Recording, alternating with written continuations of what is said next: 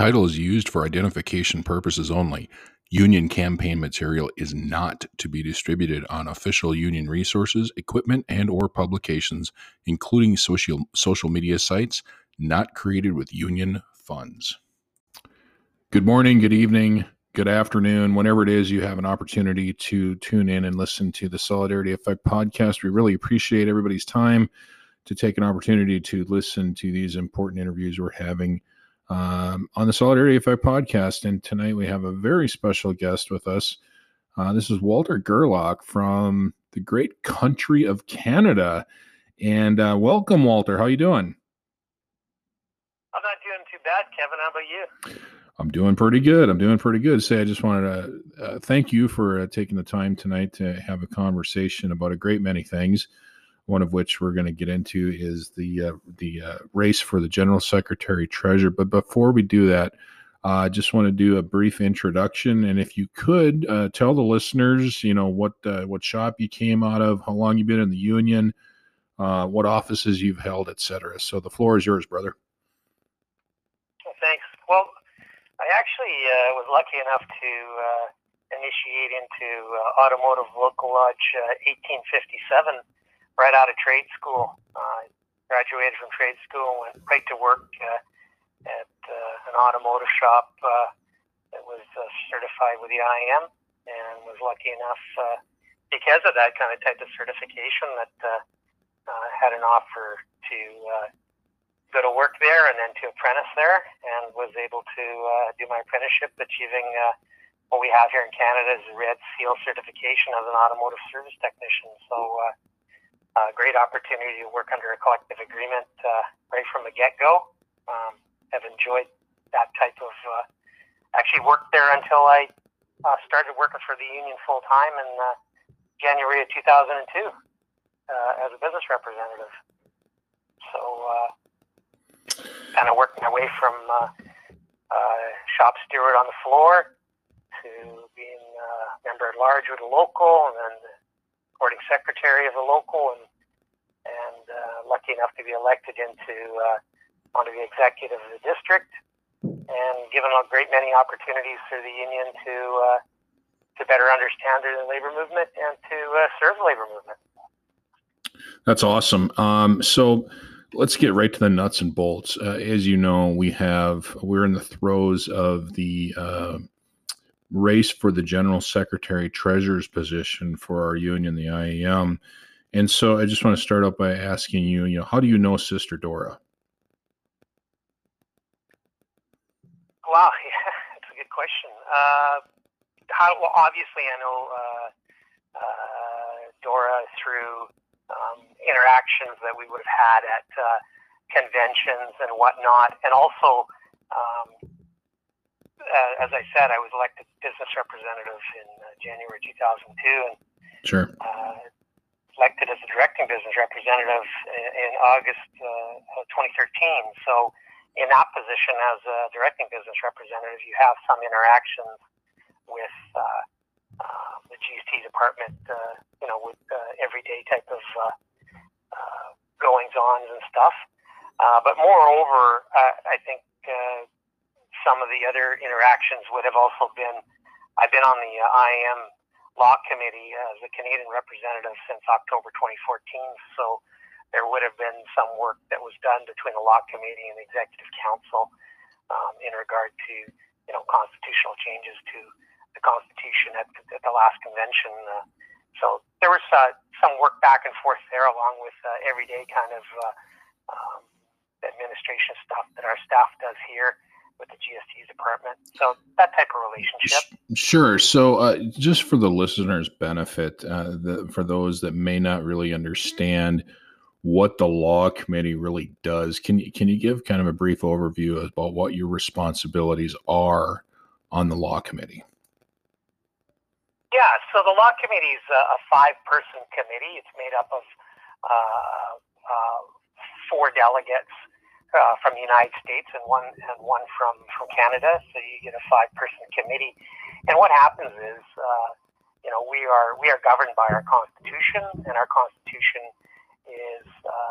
comes up for changes at the Grand Lodge Convention, and locals have the ability to put in propositions to change that constitution. And the law committee then, what we're asked to do, or what the Constitution suggests, is we look at those propositions and we analyze them against the Constitution, how we operate as a union, and then we will make recommendations as a committee on each one of these propositions. Does it make sense to bundle this proposition with some of the other propositions that are put together that are like-minded, so that we're not doing 20 of the same during a convention? And then we make recommendations to say, yes, you know what, this makes sense and for these reasons, or we understand what the locals looking for here, or locals are looking for. However, we see these things as pitfalls. So I could tell you that the last convention, when we had a proposition in front of us that suggested that the Constitution should be changed and we should, add a Members' Bill of Rights to it, as a committee, we looked at that and looked at the language and worked with that to say, absolutely, we should put a Members' Bill of Rights into the Constitution, so our members can read that and understand that, the union works for them. And that's obviously a very high responsibility that you hold when you serve on that law committee. It's a very important position when it comes to administering the convention for the membership. So thank you for your service on that law committee, because I know it's very important. So let's talk about the election that took place, or the nomination process in the country of Canada. Recently, there was an open position for the Canadian General Vice President's position. And if you could tell the listeners how that process laid out for our Canadian brothers and sisters, and you in particular, how the entire process, basically played out for everyone. Well, okay. So, I met with a great many locals during that time, and I shared with them that, for myself, I had been being approached more and more often over the last 5 years from members across the country, asking me to consider putting my name forward to run for the General Vice President position in the next election cycle. And as part of that, I knew that I would have to make a decision in regard to the fact that I'm already elected onto the law committee. So I contacted International President Bob Martinez and had a conversation with him to say, Bob, here's what's been going on.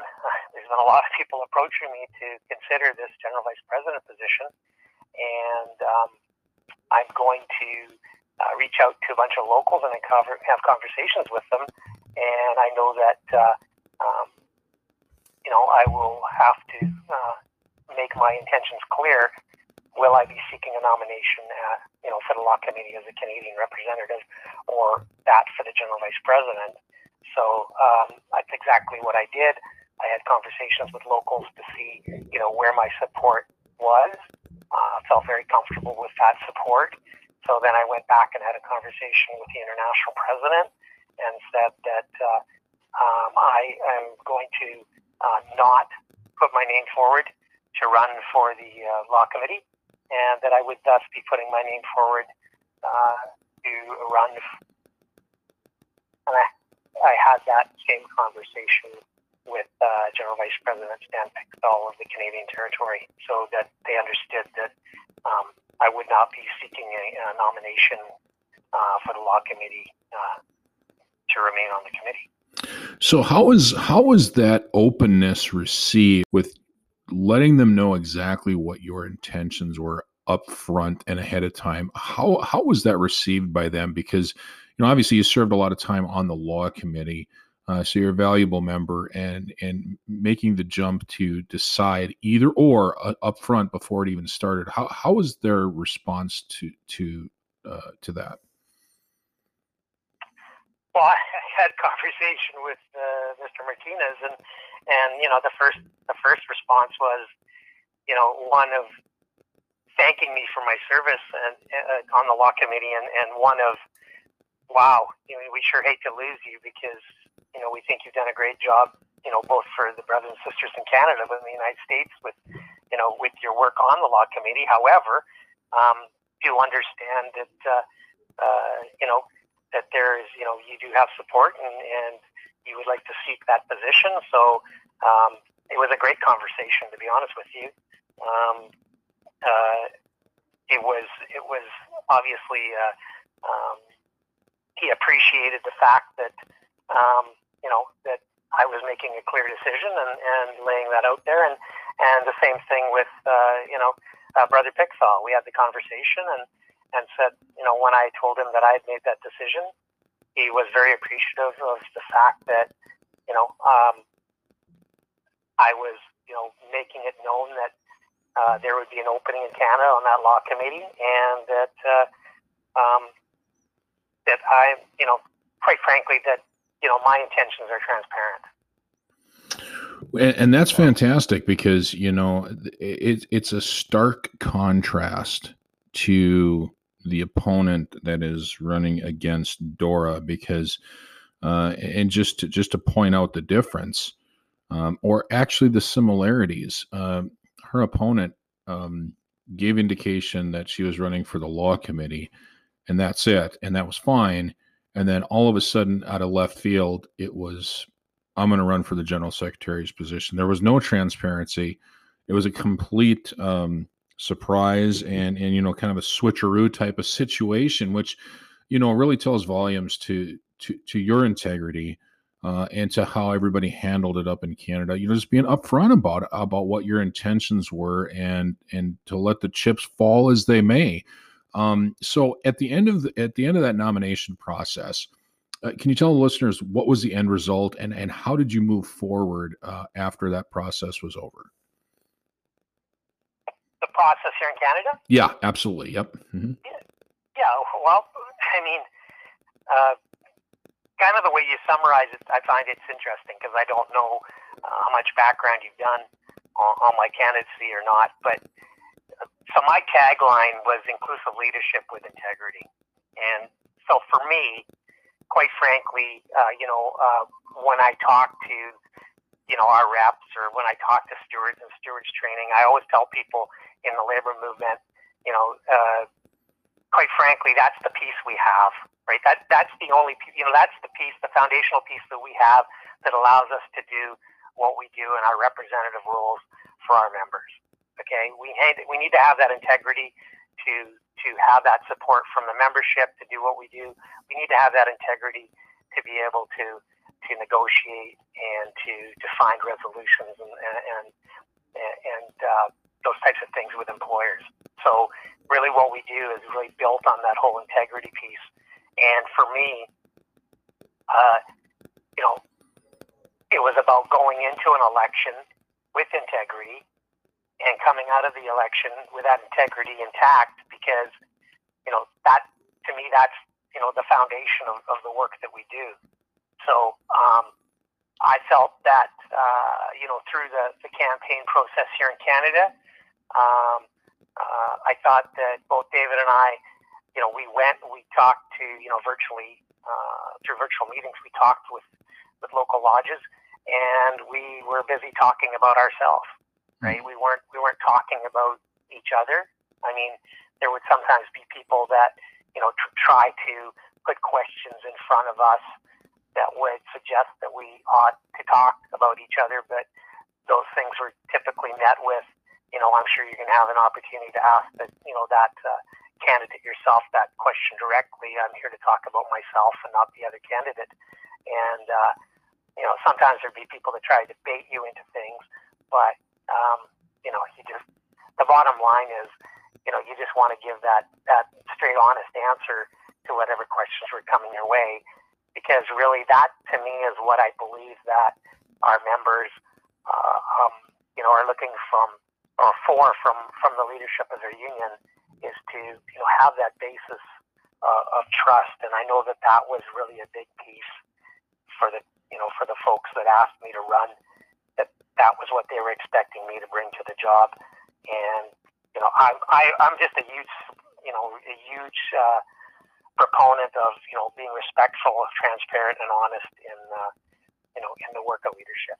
So what? And that's just great, because it's refreshing to hear that in your situation in Canada, it sounds like both you and David, who ultimately prevailed in that election, both talked about your issues, about what you could bring to the table in the position of the general vice president. It wasn't a mudslinging contest. It was just, here I am, here he is. We both have a vision. We both have, where we think we should go. And you really just left it up to the members to make that critical decision. But it wasn't, and correct me if I'm wrong, but it certainly sounds like it was not a negative campaign. And in fact, what I'm hearing you say, Walter, is, that was something that was really kind of frowned upon. It's like, we're not going there. Which is like, we have two people here that are seeking the position of the general vice president, and you both have visions about where you need to go, and this is what we believe in, and you just really let the members decide based on that. Is that what I'm hearing? Oh, absolutely, because the reality is here that running for leadership and being supported to run for leadership it's quite an honor, okay, to actually ever be elevated to that type of position. And it can never be about the individual, running for that position. That can't ever take a greater role than the position or that of the stature of the organization and the work that we do day in and day out. And at no point in time during that,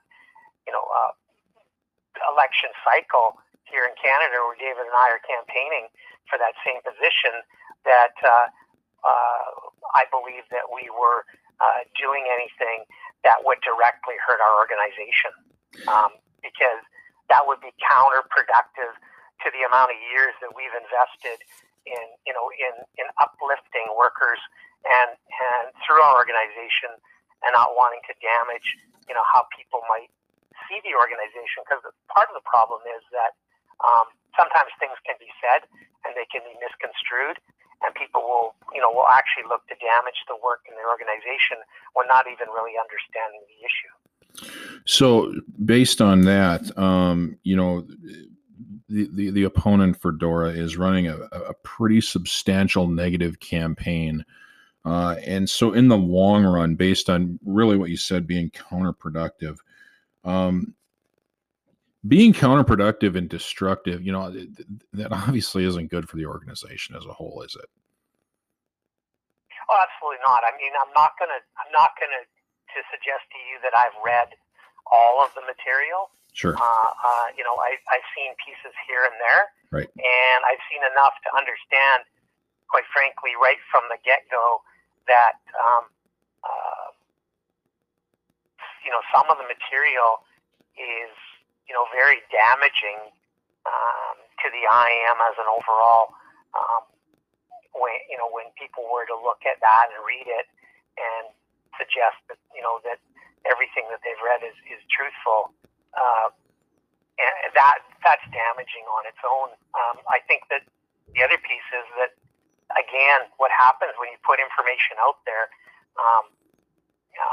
people may not understand some of that information and how some of those pieces go together. And I mean, some of it, I look at it and go, it's an impossible thought to have, that some of these allegations, that are being thrown against Sister Dora, that that one position is responsible for the alleged damage that had happened in this situation or that situation, when it's it's not even true. That right. One position doesn't hold the power to do those things. So, but people may believe that it does, and I think we have a structure in the IAM. We have an executive council, right, and they work together to make some very high level decisions. And some of the material suggests that, Dora was, making decisions that would be contrary to the complete executive council and with negative impacts on our whole organization. And anyone who understands the structure of our organization would also understand that that's not possible. Right. Yeah, absolutely. And that's totally true. So when it comes to, you're absolutely right. These are very important positions. They hold a tremendous level of responsibility. They really do. So when we're talking about integrity, I think it's a great theme for everybody to have, because it is truly the foundation of everything that we do in this organization. So how important is integrity to you when it comes to electing leaders? Boy, it's an absolute, right? I mean, yep. Like I said, I ran on inclusive leadership with integrity, and I think that, I've never held a position in our union that I believe was a position that, I ended up being in because of, just because I am myself. I mean, every position I've ever held is an elected position, right? And you're elected by the sisters and brothers into those positions because they see something, and they want to have trust in leadership. They want to have trust in leadership that again is being respectful, transparent, honest, and has integrity. And it's to me it's an absolute must, because that's what we rely on in our organization to have that trust in our elected officials. Sure. To be doing the right thing all the time. Absolutely. So finally, in regards to everything that's going on, obviously the election is coming on April 24th. Is it important for the members to really get out and vote for Dora in this election? And really, honestly, why should they care? I mean, because let's be honest, there are some people that may not understand really the process, but really as an overall view, why is it important for our members to be involved in this process? That's a good question. And the reason that we want our members to be involved, to be part of the process, is because we are a democratic organization to the core, and we are driven and directed by our membership. And we see that at our conventions when we change our constitution. We see that at our conventions through resolutions of what direction our organization should take. We see that when our members create proposals, when our members vote on the collective agreements that they want to work under. We see that we are one of the only unions that still, elects its business representatives, and we believe in that process. So we believe in that process to carry on into how we elect our executive council, including the secretary treasurer's position. And why it's important is for that one reason. The other piece is, with Dora, Dora's held that position for some time now. We've seen the work that Dora's done in that position, and it's a known commodity. She's somebody that we've trusted to do the work, and we've seen the work that she's done, and so that is important for us to move forward and to support somebody that we know can do the work, and somebody who's also ran a campaign, quite frankly, that's been respectful, transparent, honest, and one with integrity. Great words of wisdom there, brother. I couldn't have said it better myself, and I really appreciate you taking the time to have this conversation. And before we end, I just, again, want to throw out there that if Ian Scott Anderben wants to get a hold of the Solidarity Effect and come on and have a conversation on the podcast, the door is open. We haven't heard from her yet, but we never know. Brother, I really appreciate the time to call in and explain your experience and the right way of running above the board with integrity for that position in the Canadian territory. So, any final thoughts? for reaching out and, having some interest in what happened here in Canada in regard to the General Vice President position. And, I can agree more with you that it's important for the members to go and be part of, practicing their democratic right to vote and support Sister Dora. All right, sounds good. So again, thank you so much, brother, and you be safe up there in Canada, and who knows, maybe in the future we'll have another opportunity to have another conversation, because we support in solidarity our Canadian brothers and sisters. So with that, thank you so much for everybody for tuning in to the Solidarity Effect this week, and you take care of yourself and be safe. Thanks, Walter. Thanks, Kevin. The election for the General Secretary Treasurer's position is coming up on Saturday, April 24th from 6 a.m. to 8 a.m. and 6 p.m. to 8 p.m. Check your local for voting location if you plan to vote in person, or you can vote absentee. Visit goiam.org website for the absentee ballot request form and guidelines to make sure that your vote counts. Get your request in early to avoid mail delays. Vote for Dora Cervantes for General Secretary Treasurer.